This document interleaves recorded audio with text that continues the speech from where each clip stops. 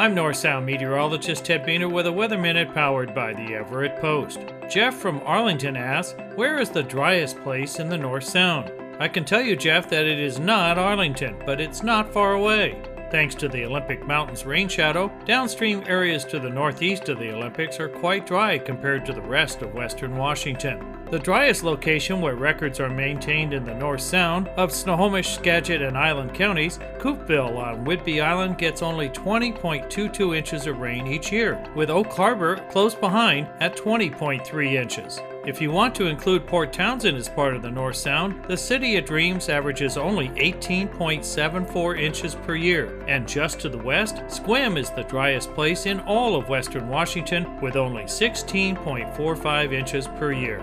In comparison, Jeff, Arlington receives an average of 46.61 inches, while Everett gets 41.6 inches per year.